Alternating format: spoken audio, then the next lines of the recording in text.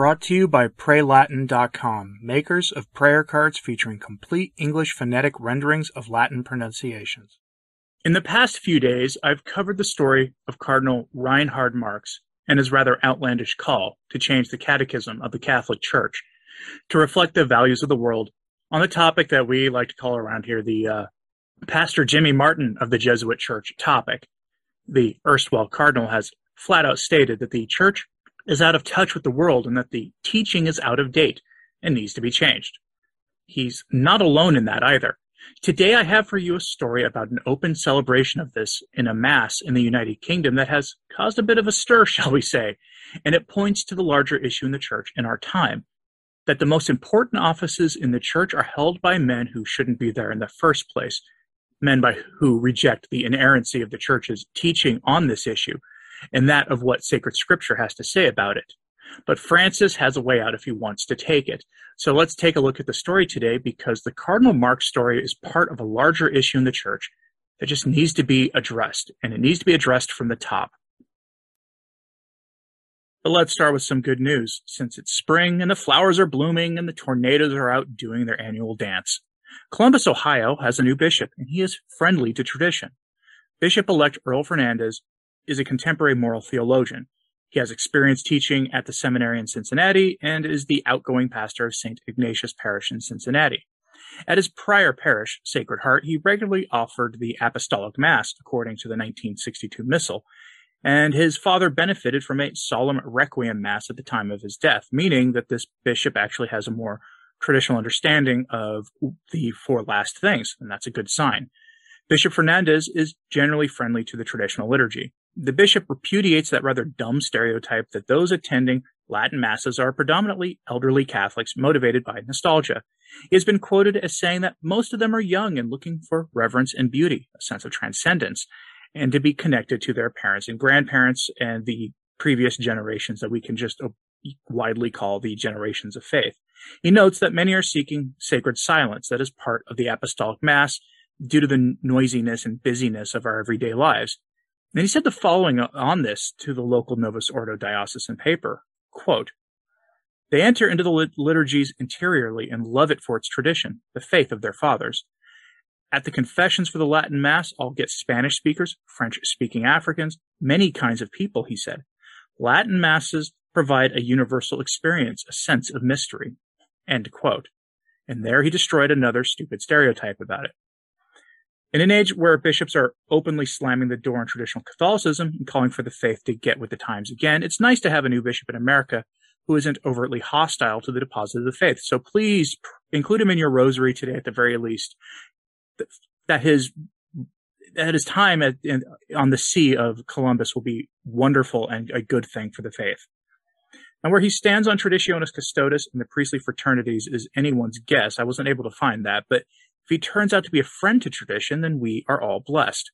Now, compare this to an English bishop who held a grotesque mockery of the faith during a Mass this past Sunday, which, by the way, was the start of Passiontide, where our Lord's final days to Golgotha should be on our minds as we approach Holy Week.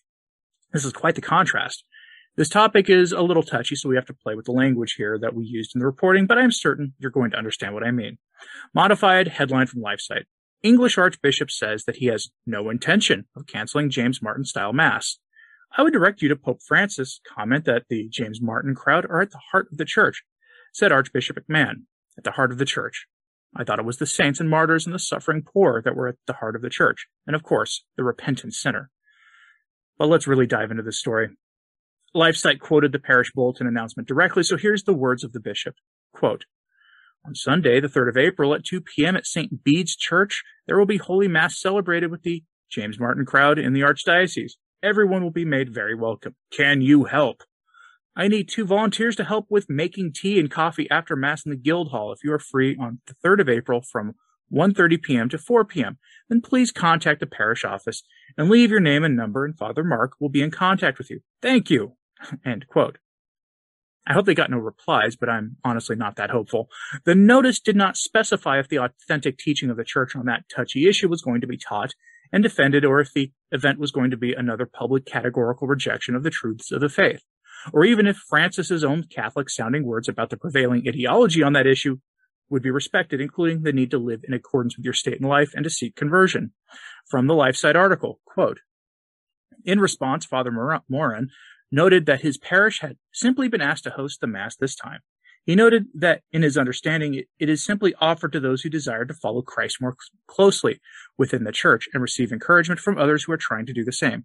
Father Moran directed LifeSite News to Father Stephen Maloney for further information. He had formerly served as the Archdiocesan Vocations Director, who, with the blessing of the Archbishop, has been asked to support this part of our church community. Meanwhile, Archbishop McMahon responded, I note the comments you make, but I have no intention of asking Father Mark Morin to cancel this Mass. I direct you to Pope Francis's comment that the James Martin crowd are at the heart of the church. LifeSite has been informed of a number of concerned Catholics who have contacted Archbishop McMahon asking him to cancel the Mass. End quote. The Archbishop didn't listen to the rigid Catholics who still have the faith on that score, and desecration almost certainly took place. And I want to remind you, he said, the priest said when asked that they were asked to help with this Mass this time, which rather strongly suggests that this is a regular occurrence around his diocese. Think about that for a second. We cannot have in our time an authentic defense of the faith on that issue that the broader world categorically rejects, or at least our teaching of it, which is what they reject. It isn't just permitted by the hierarchy, it seems. The extent of the infiltration of the church that Bella Dodd admitted to doing the key work of is bearing a fruitful harvest for the enemies of the church. And that is no more evident than in the strange case of Cardinal Reinhard Marx, whom I've done now 2 videos on this week, which is a new record. By now, you probably know that on the topic of the pastor Jimmy Martin of the Jesuit Church topic, he's a big believer in changing the catechism to reflect the world's values on that topic. Bishop Strickland said that Cardinal Marx should resign his office since it's obvious that he's lost the faith. Here's the thing. Cardinal Marx did resign his office last year, and Francis refused to accept his resignation. There's a weird meme I'm seeing promoted by some Catholics that says that Francis has had some kind of conversion to the faith and has left modernism behind. They say that because of his Fatima consecration, now almost 2 weeks ago. Whatever one thinks of his consecration is sort of beside the point. The talking point is that he's become an Orthodox Catholic Pope, or that he's well on his way. I am extremely skeptical of that, though that is literally the intention I pray for him for every day. But that aside, here's the test. Francis could actually announce that he is accepting Cardinal Marx's resignation now, despite it being submitted a year ago. There's not exactly a statute of limitations on these things.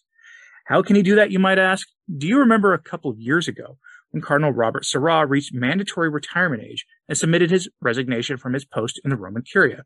Initially, Francis refused to accept his resignation. Then, a few months later, he accepted it out of the blue, surprising everyone, including and especially Cardinal Sarah. So there is precedence for just that sort of action.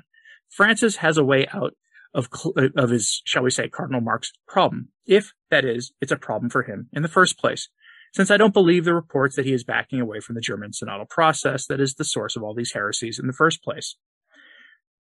But is the church teaching on the Jimmy Martin issue set in stone? Cardinal Marx says no, in that it can be changed. But can it be changed?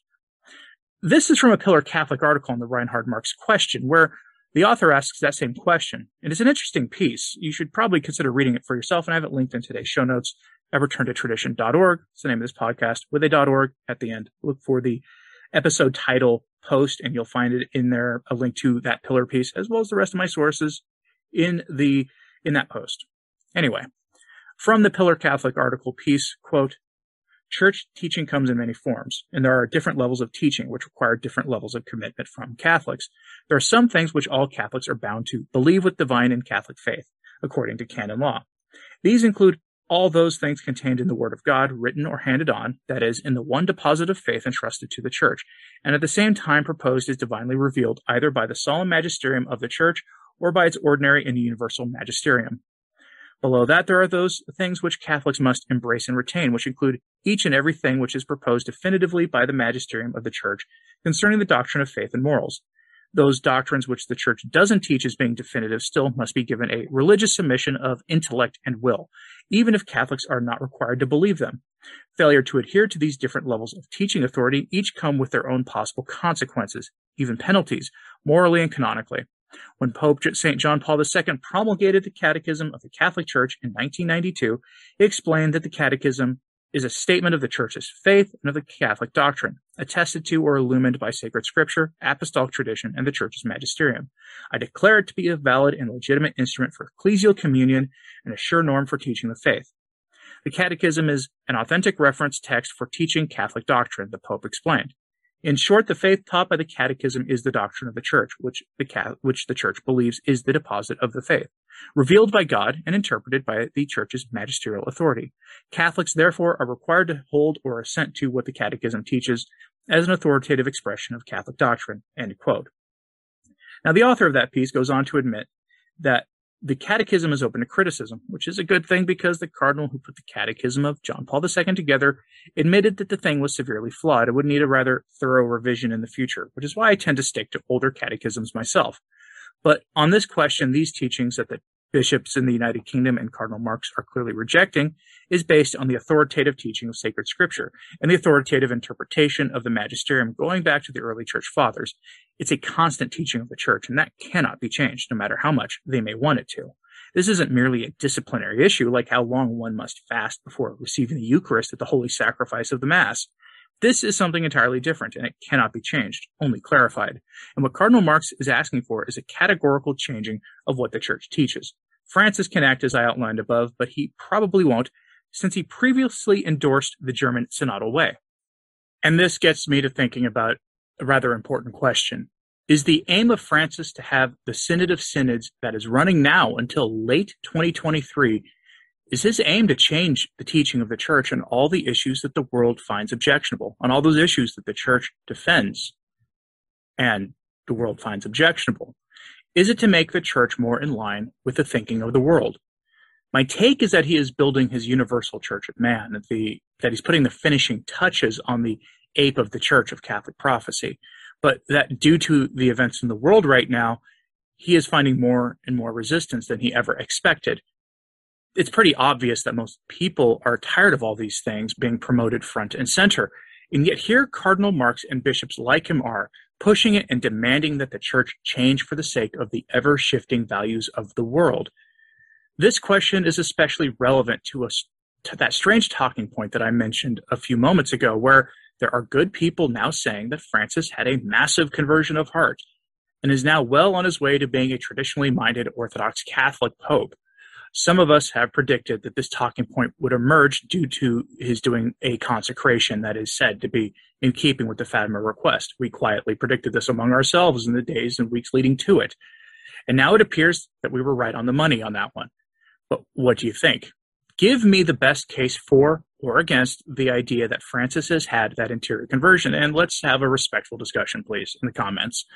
And I'm just going to flat out tell you that I sincerely doubt that he has had such a conversion, but I hope and pray that he does before he runs out of time. We should want and pray for that for anyone, but especially for those who should know the truth. But let me know what your take on that is in the comments, please, as well as if you think there is any possibility for Francis to suddenly turn on a dime and accept Cardinal Marx's resignation a year after he initially submitted it to him, as he did with Cardinal Sarah earlier. Now, one thing is clear. This Cardinal Marx mess and the larger mess of the German synodal way are a point of contention in the Church. Fault lines are emerging around this issue, and it's important for us to be aware of this. These fault lines are pointing even to possible schism. Whether that will happen is anyone's guess, but it is why we should pray for the Church, which is why I always end with that call to action. And I repeat it here now in closing. Please pray for the Church. I'm Anthony Stein. Ave Maria.